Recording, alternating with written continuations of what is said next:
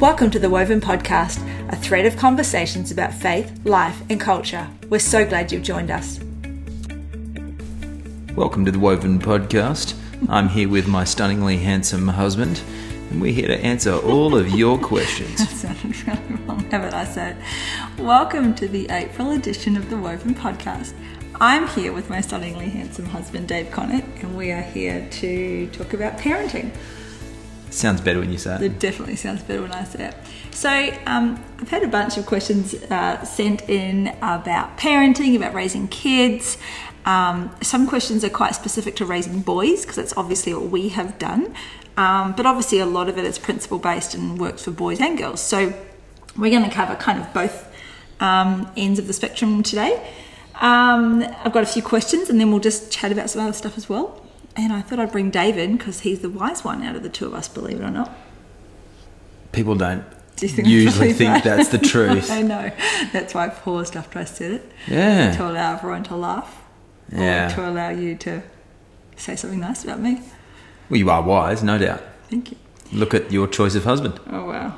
No, I was tricked and now it's too late. Okay. All right. So I want to start with two very important questions. I'm going to read them together, and I'm going to let you answer these questions. No, well, you can try and answer, and then I'll answer. You'll correct me. You'll correct what I get wrong. Nothing to do with clarity. This comes in from the beautiful Talia Smith. Hey, Talia. And I'm not going to be naming people by names, but I just feel like she would appreciate that I named this one.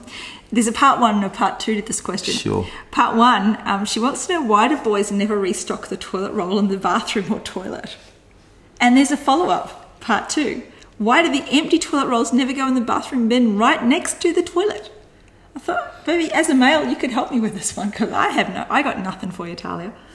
Number one, it is rare that the men are restocking the toilet roll. I will give you that.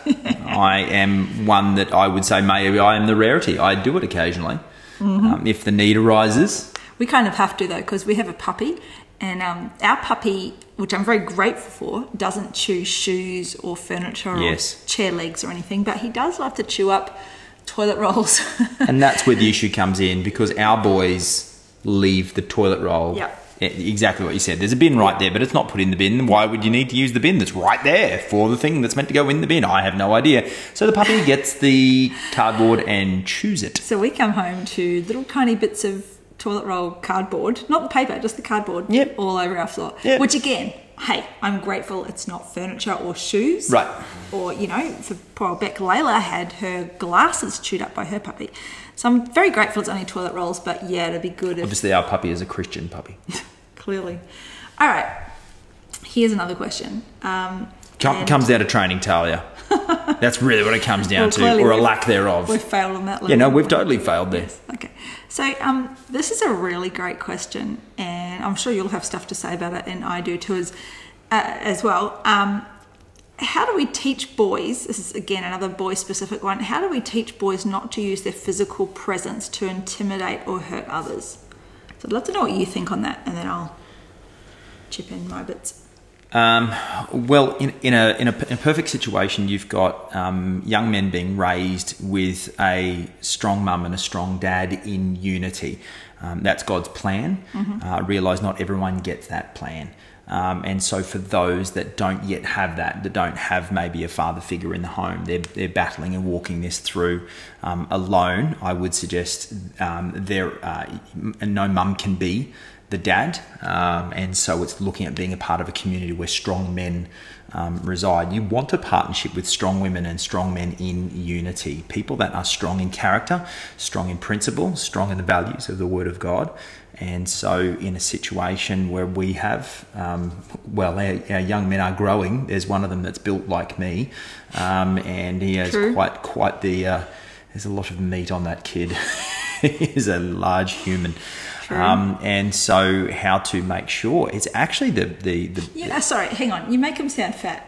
He's not even a large human. He's just solid. He's solid. Yeah. That's what I mean. He's like a rock. He's slim, but it's solid. Yes. Yeah, okay. Thanks for sticking up for he's him right there. there. Well, you just made him sound fat, so I'm just clarifying. No, there's a lot of meat on him. There's not that much meat on So the deal is there's two key stages of child's development, and that's listed in Ephesians chapter 6 in the early verses 1, 2, 3. Read there along, you'll find it there somewhere. But it talks about fathers don't exasperate your children, but raise them in the training and the admonition. And those two stages are actually very key. The first stage is a concrete authority. And there's a lot of love, but yet what we say goes. What mum says goes, what dad says goes. Try to give attitude and you will, you'll get something, you won't get what you want, and you will get something you won't want. There are concrete rules, and there are concrete authority, and there are concrete consequences. Now, there's a lot of love with it and a lot of explanation of what those are. But what we're doing then is we're actually making sure that we set in boundaries that are going to help later on down the track, because you can actually physically handle a child before the age of 7. And so to train in those years for a child to be respectful, to never stand up to someone in authority, but to learn unless it's required later on down the track. What I'll do is I'll teach them how to stand up in the right situations. But one of my children want to stand up against their mother, and they will feel the wrath of dad, and vice versa. If they want to stand up with me, then Beck, you jump in there very quickly, and don't you say that, and don't you talk to your dad. I can handle myself quite fine. I'm quite okay. But there is this whole, you will not get away with it. And it is quite the platform then to get into the second stage, where the rules become a discussion on values. This is why it's important. And so we go from the rules based, and there's concrete rules, and there's concrete authority, and there's concrete consequences, and a lot of love, through to the point where there's more explanation and discussion and negotiation. What we also do is we make sure that we reward good behaviour, we reward good negotiation, and we punish swiftly bad negotiation, bad behaviour, and standing up in that kind of way. Like I said, that works if you've got a teamwork, and we have that teamwork. There's a strong woman and there's a strong man united for the purpose of training these young ones. And so for those that don't have, maybe you're a single mum and you don't have that, I would encourage you to be a part of a church with a strong biblically based teaching and youth ministry. It's very, very important for those young men to have male role models who are going to stand up. It has been my honour for a number of years to be the senior pastor of a church where I've stood alongside single mums as they grapple how to handle their young men. I remember there's a number of times I have pulled a young man into my office and said, is this what's happening in home? Tell me if that's what happened. Yes. All right, let me tell you what's going to happen. If that happens again and you stand up to your mother like that, I will be around and have a guess what I would do to my children if they did that to my wife. I'll let them think about that, and then I'll say, I will actually outwork those consequences to you if you like as well. So don't you dare stand up to your mother like that. It is a partnership of strong men with strong women. You've been able to support the single mums in providing that male, boundary or discipline or role model, or support probably is a better word, isn't it? Right. So then I'm able to go and talk to the mother. Once they know that they've been backed, then I will usually have to talk to how did we get to this point. We do have to talk in regards to how to deal with young men at different stages, how their brains work. I don't expect them to be female in their responses, especially when testosterone is rushing through their body. So we'll have those discussions, but both the mother and the son need to hear me say that, first of all, mum is the authority. And I will back them, and then I will talk to mum in regards to how she goes about it. Yeah, mum gets backed up first. Correct, 100%.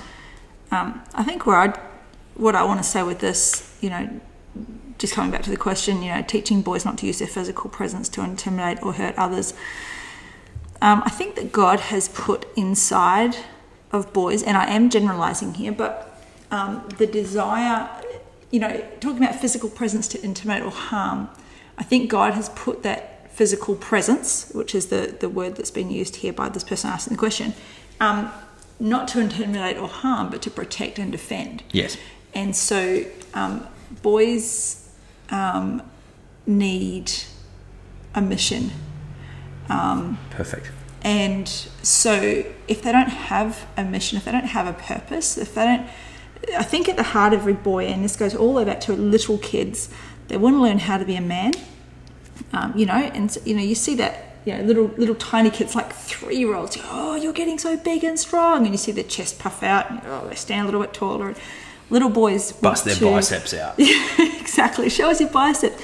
Our kids used to, every time we said, show us your muscles, they'd show us their elbows, because which one of them was it? They'd show us their elbows because they thought that was where their muscles were. It was really cute. But there's something in boys, and I am generalizing, but in most boys that do want to be a man, and they want to understand what it means to be a man.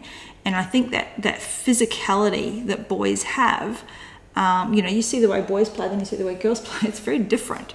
And I say that as, I was a girl who was a very tomboyish girl. I didn't have Barbies, I climbed trees, I rode bikes, that was me. I was very tomboyish. But even then, the way that boys play is still different from the way girls play. And so they want to learn how to be a man. And so what our job is to teach them how to use that physicality for good and not for evil. And they want a mission, and they want a purpose, and they want something bigger than them. They want to have, they want to conquer the world, but they want to understand what it means to conquer the world. And so for our boys, helping them understand that their role is to protect mum. Like, that's kind of their thing. And if that means killing a spider, then that's what that means. They've kind of got that. And I don't mean protect mum in terms of, I'm still the parent, right? But there's this thing that, they want to be strong for mum. They want to be, there's that protector inside of them. And so I would be trying to push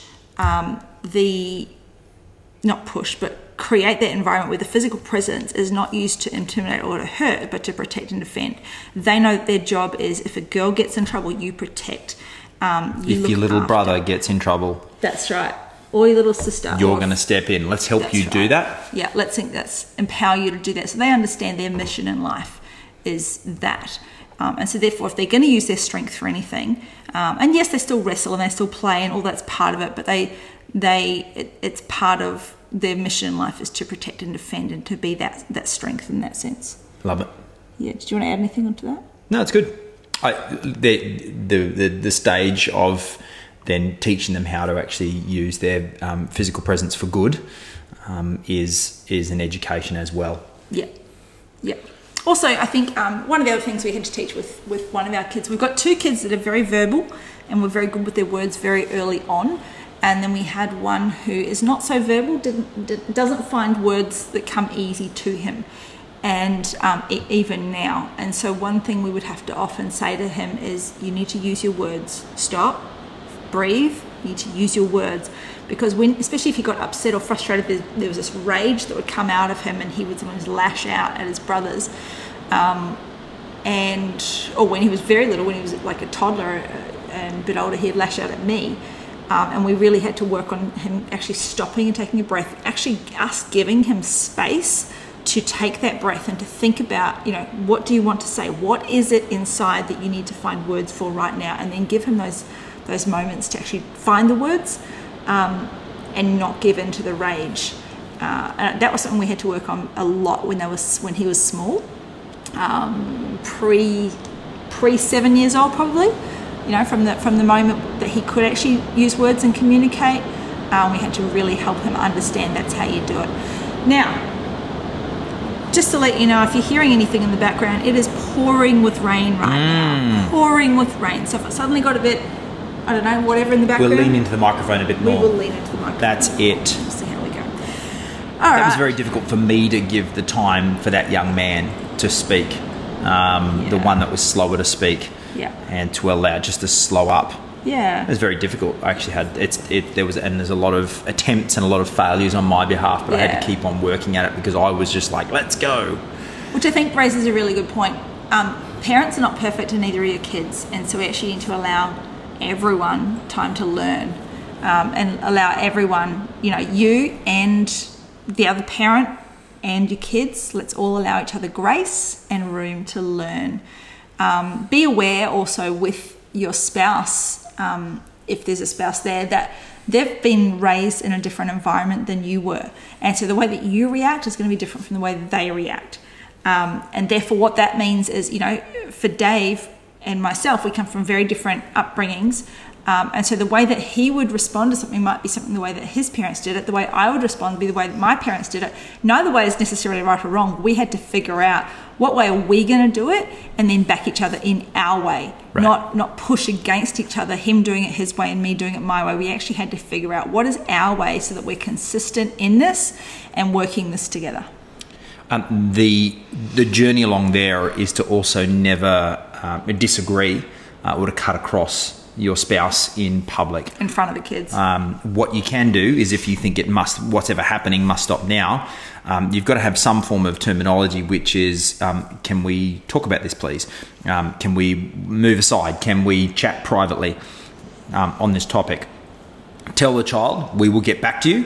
They will know that that's going to happen, and then we're going to be in agreement together. But oftentimes you can defer the discussion and you can get back to it later on down the track. But don't cut across the person. But if you disagree, work out a way to actually communicate offline. That means you are then united in your approach. Yep, that's really good. Okay, cool. Let's just talk about... I want to come back to the single mum thing, because we did talk a little bit about... You touched on that a little bit already, but let's talk a little bit more. There is a couple of questions that have come in. One is talking about a single mum who has either zero contribution from dad or a bad influence from dad, and is now getting a lot of attitude from the kids. How do you discipline? How do you nurture? Another question is is that hail? No. We interrupt this podcast for hail. No, it's all good.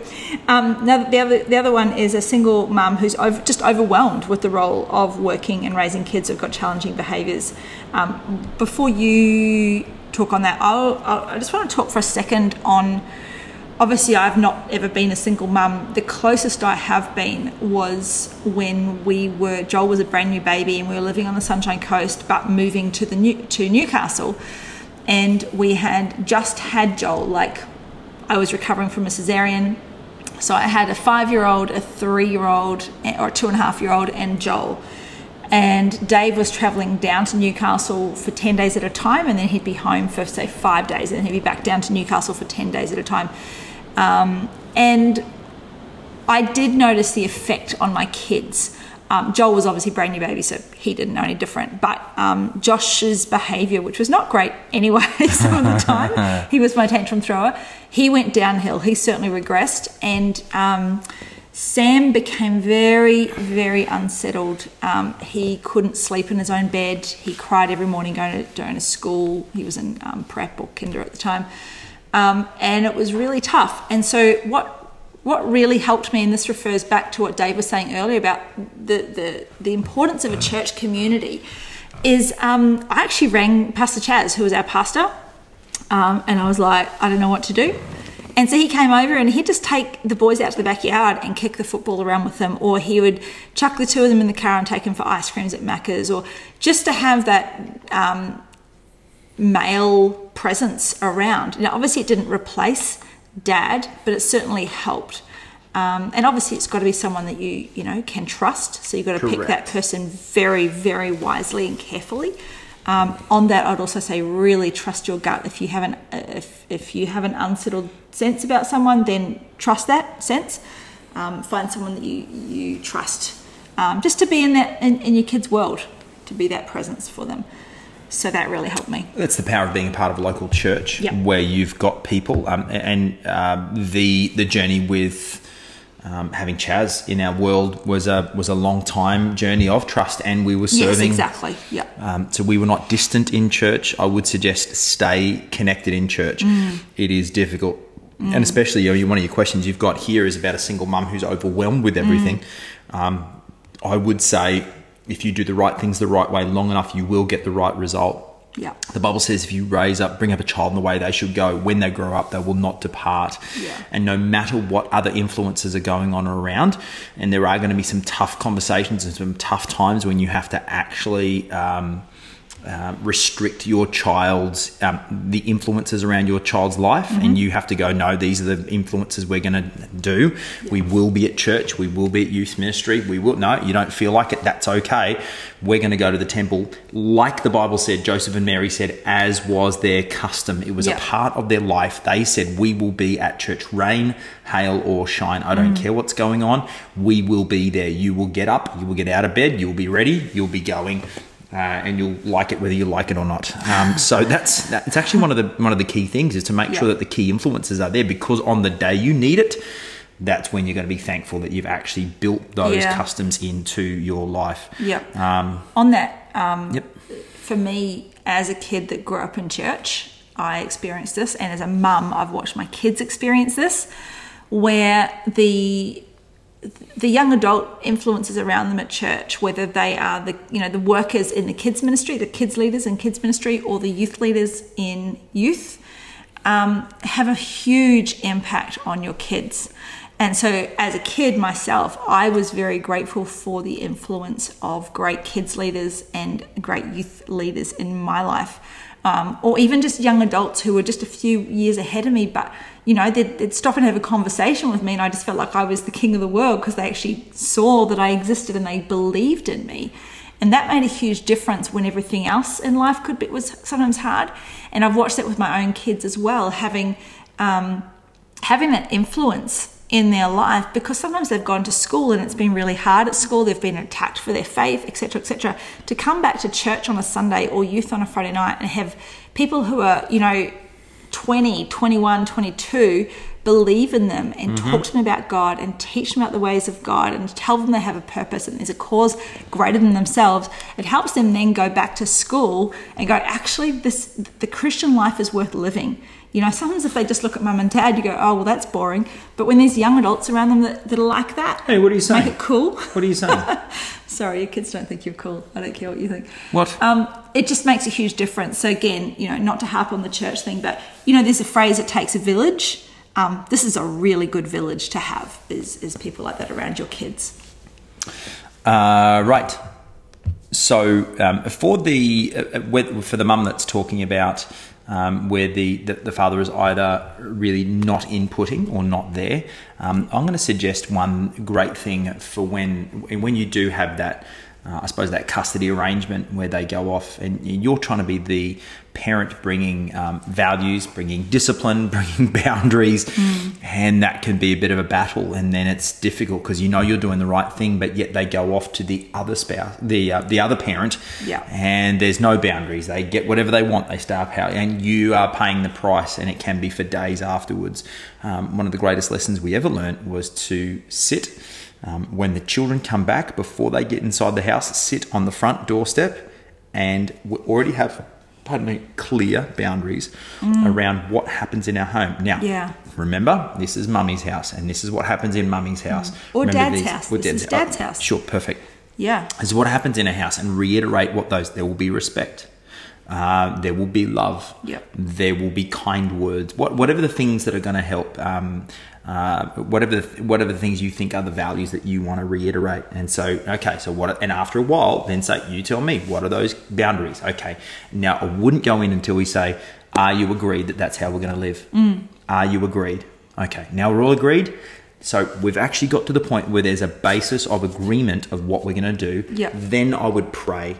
And I would pray like, hey, Father, I thank you for this day. I thank you that whatever's gone before is behind us. We go into this day, into this house, under your blessing, under your leadership, under your guidance, under your covenant. And so I would declare that and then say, all right, kids, anyone want to pray or whatever? And then just like, we're going to go in. Right, let's go in together. We go in as a family.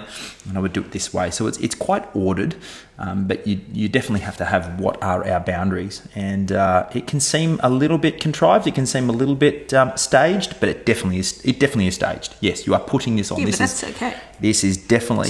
It's not fake. No, it's not fake. It's intentional. Definitely intentional. Yeah. I would definitely do that. I would say to the mum who's feeling overwhelmed, look at ways where you can even have the moments of rest. What are the things that actually rebuild your soul, rebuild your body?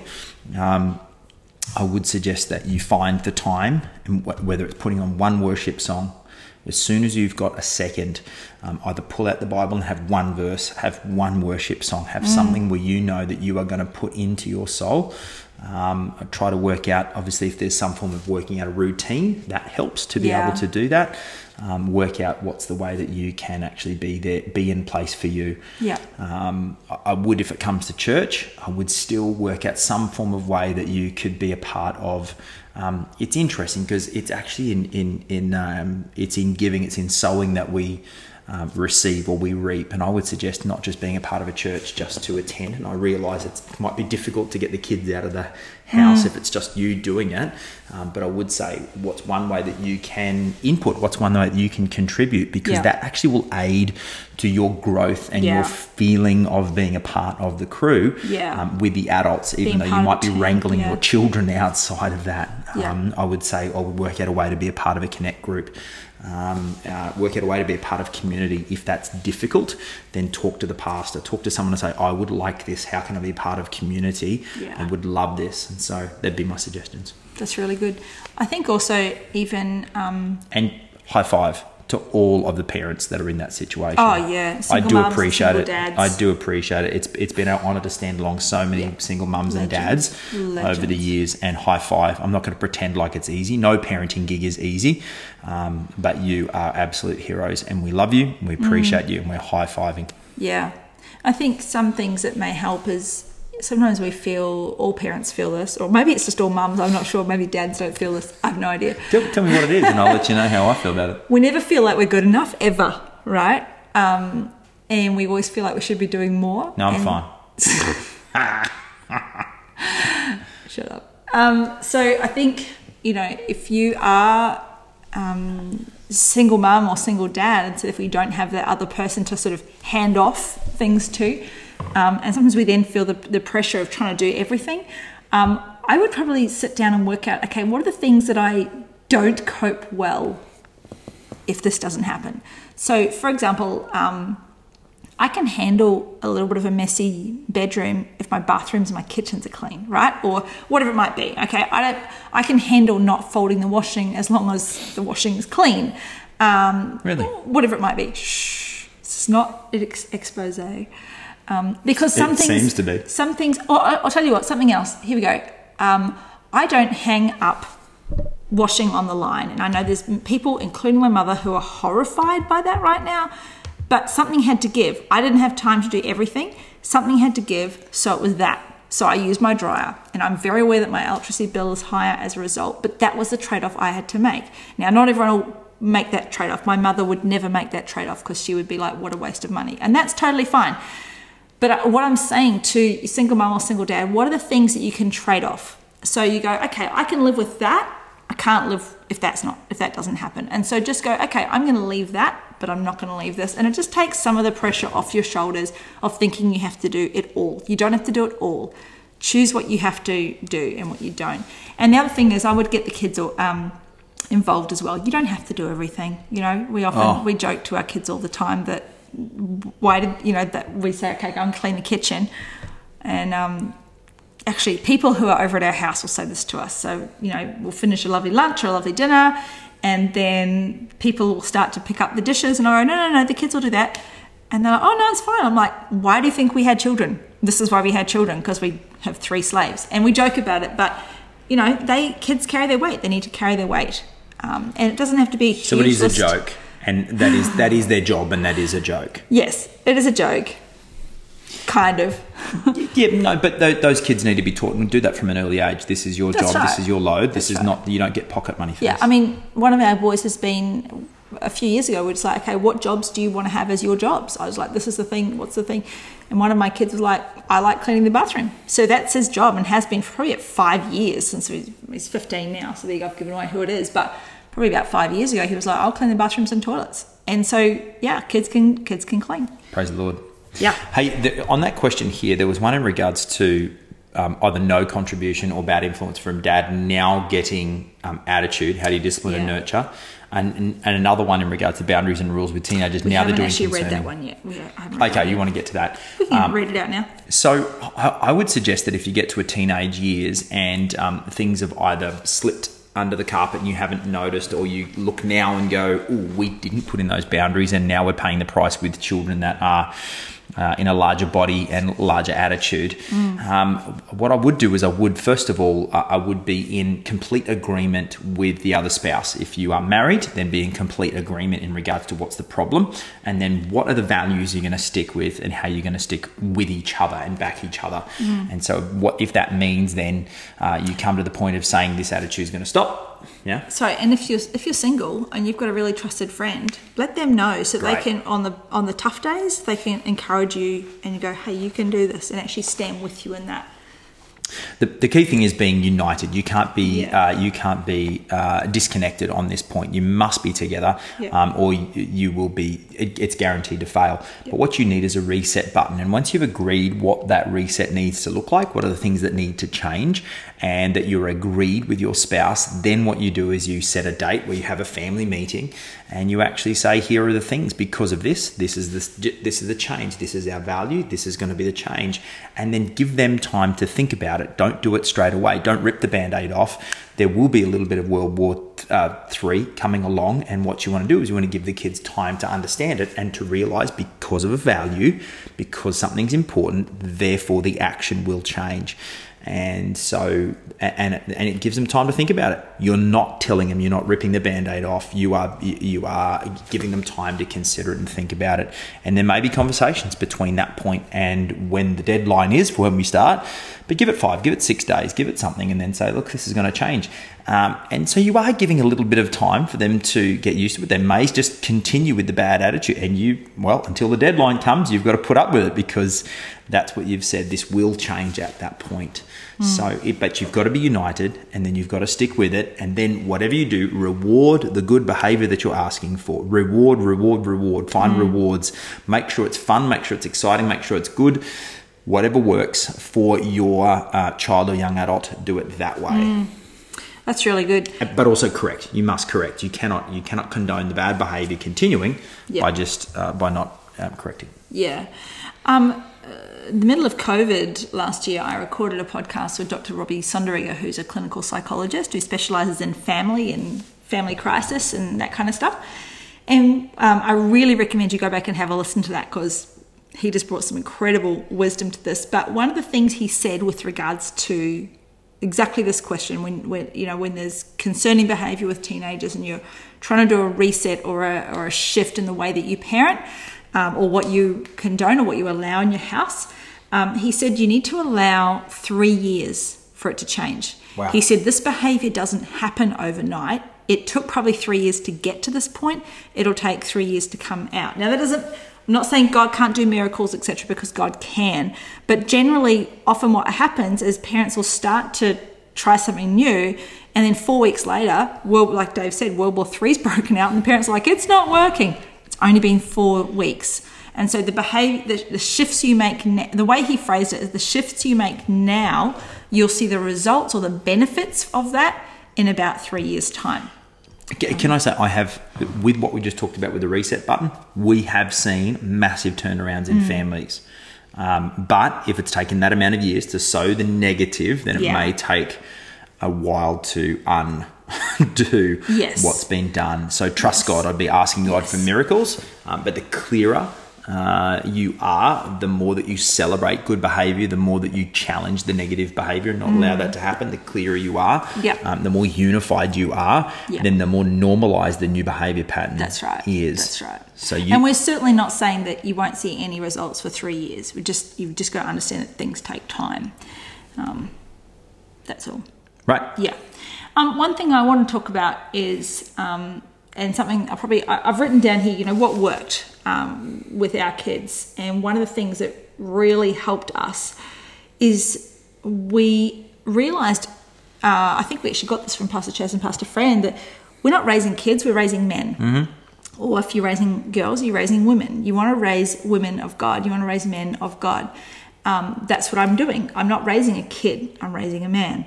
And that really helped us just keep perspective on a lot of things.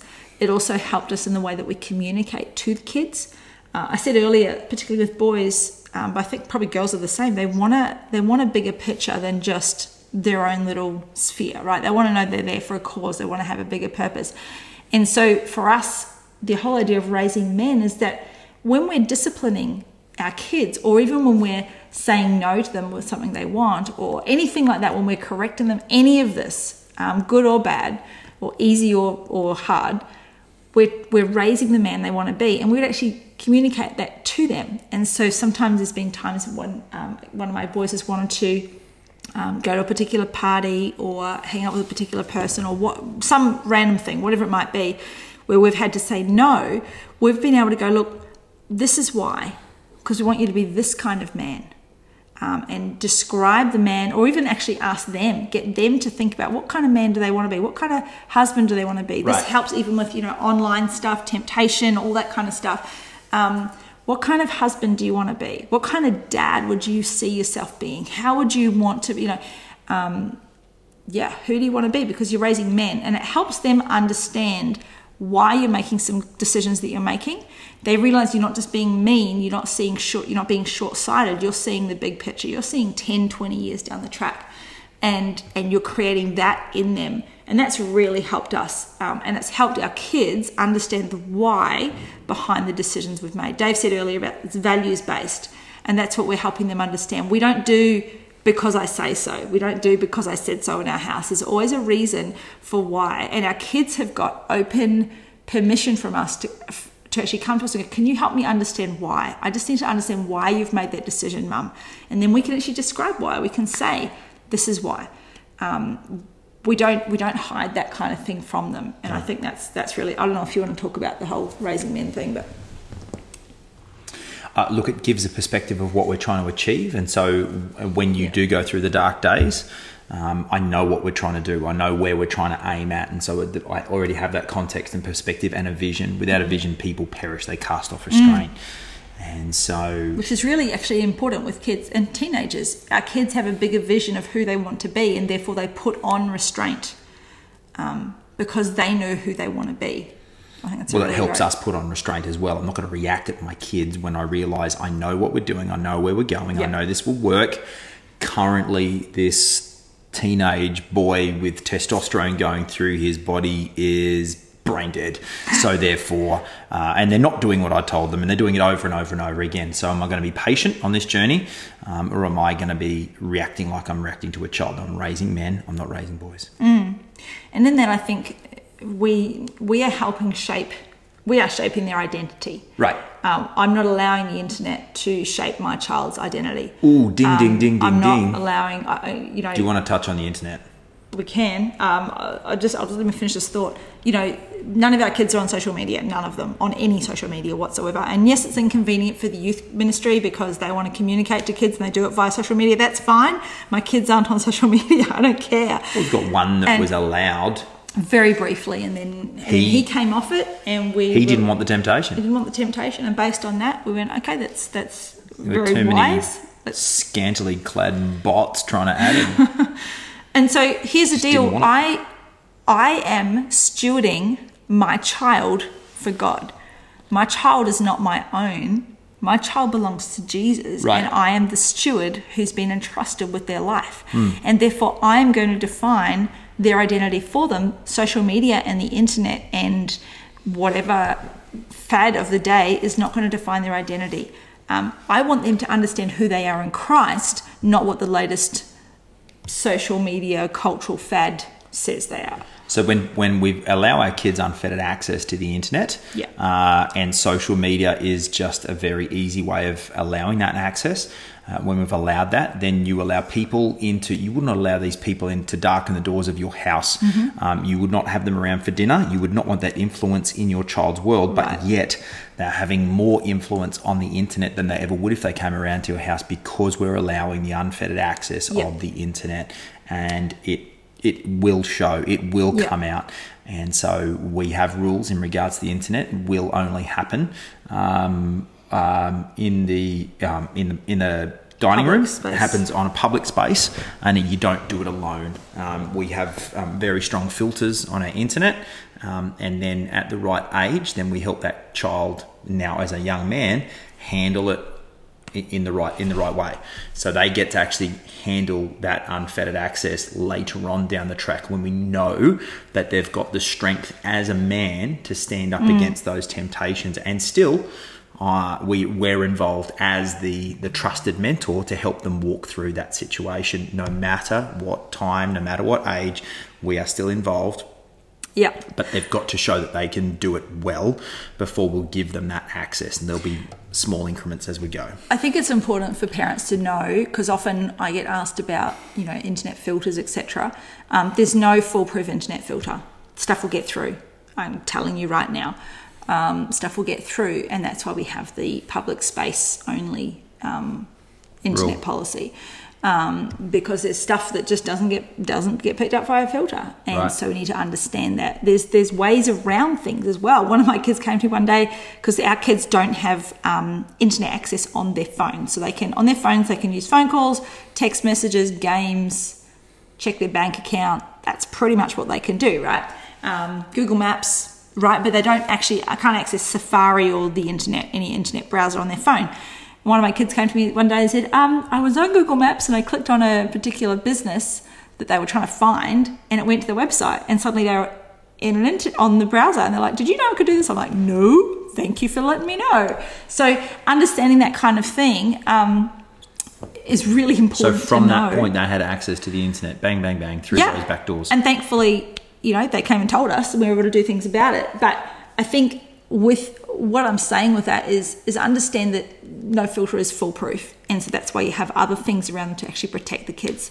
The other thing is to do with social media, and Dave referred to sort of the darker side of social media and the really dodgy side of social media, but you need to also understand, and this comes to probably boys and girls, but particularly for girls, I'm speaking for me as a woman, that there's a lot of stuff on social media that is not necessarily bad, but it's certainly not good for my self-esteem, certainly not good for my mental health. And so I know how that affects me when I see everyone else's perfect Instagram feed, and that's me as an adult. So what is it doing to my kids or to my daughters, right, who are trying to figure out their self-esteem and their self-worth and their identity and all that kind of stuff? What is social media feeding into them? Oh, babe, don't underestimate Cardi B's unwholesome input to this generation. She's even talking about as bad as Cardi B. I'm pure like, as the driven snow. There's lots of that's mainstream. That's mainstream. Yeah, I know, but what I'm saying is there's lots of wonderful Instagram accounts that also actually feed our insecurity. And there's actually nothing wrong with the Instagram account. There's been people I've had to stop following, not because of anything wrong with them, but because of what it triggered inside of me. And I think that's a really important thing to think about. Even more so with our kids, right? All right, we need to wrap this up soon. One last thing I want to talk about is the God factor. Obviously you can add extra things if you want to as well, but we don't raise our kids on our own. We're doing it with the Holy Spirit. And so putting into their lives the habit of prayer and Bible, and introducing our children to the Holy Spirit and everything that means is really, really important. So I guess I wanted to see what you wanted to talk about with that, Dave, and then I'll touch on that as well. Look, we're gonna live it like it's normal. We're gonna live it like it's that's the way that we do life. So when we pray and we have time over meals, I think the meal time is key to actually have the conversations, and we talk about how we handle different things, and but then also just making a habit of prayer and a Bible reading and walking them through that. There's different ways to do it. There's different, at times we've done different Bible reading plans and done a few things. But the habit of just encouraging them along. Hey, how you doing there? How are we doing there? And I think as senior pastors, obviously we get to lead what happens within the church, and we do have a youth ministry that values discipleship, raising those that are going to be followers of Christ. And so we'll even say, hey, and we're away for a couple of days now, and there's a few things they've got to do before they get access to any kind of technology, and one of those things is, have you had your Bible time? Yeah, making it normal. I read this yesterday, a great line. It just said, to parents, you need to understand that you are your kid's pastor. You are the one responsible for your kids' spiritual growth. We don't outsource that to our pastors. And they assist and they help, and they're very, very important. We've talked about that a lot. But at the end of the day, we are our kids' pastors. And so teaching them about Jesus, don't leave that to the kids' church or the youth ministry or the pastor on a Sunday. Teach them about God, teach them about the Bible, help them understand things. There's actually a great resource that I've used with my kids. It's not even for kids, it's for adults, but it's certainly for teenagers. It's very appropriate, called Theos U, where you can actually access all kinds of teaching on a whole lot of biblical, Bible books or topics, all that kind of thing can be very, very helpful. And spur discussions. One of the things we've tried to do is make it very fun. We try to make anything to do with God and church fun. Yeah. Not lots of serious stuff. We want them to actually want to go to church. We want them to actually want to read the Bible. The other thing is the Holy Spirit, the presence of the Holy Spirit. Praying for your kids to receive the Holy Spirit and baptism of the Holy Spirit, speaking in tongues. One day, Josh went for a bike ride, and it was a pretty long bike ride. He was riding his bike along Fernley Track from Highfields to Redhead Beach, which I don't know how long that is, but it took a while. And on his way back, he hadn't timed it properly, and it started to get dark, and he's in the bush, and it was getting darker and darker, and probably wasn't all that dark outside, but with the bush it made it even darker. And I was at home getting a little bit nervous. I couldn't ring him. He had his phone on him, but of course he's bike riding. He wasn't listening for his phone. He wasn't answering, and I'm getting nervous. And he finally got home, and it was dark by the time he got home. I was like, "How were you, buddy? Were you okay?" He goes, "Oh, I was so scared, Mum." Riding in the dark and on his own through the bush. And I said, "Oh, what'd you do?" He goes, "I just prayed in tongues the whole way." And I had to laugh because I remember doing the same thing, where I'd be walking somewhere at some point, I shouldn't have probably been walking that time of night, and scared and just praying in tongues, because that's what you do. You pray in tongues, and the Holy Spirit comes and brings you peace and brings you strength. And I thought, I was so happy that day. I just thought, what a gift that, even when I can't be there, that the Holy Spirit is there for my kid. And what a gift that he has, that he can communicate to the Holy Spirit. When he doesn't have words for it, he can speak in tongues, pray in tongues, and God's right there for him. Right. So yeah, and again, if you don't know how to do that, if you're struggling with that, please talk to your pastor. Ask for help, ask for assistance with that. There's people around who would love to help. There's a bunch of other things we could talk about. I think we've gone long enough, though. Please go back and listen to the podcast that I did with Dr. Robbie. Also, when I did a podcast a few weeks back with my kids, we talked a lot about negotiation with kids.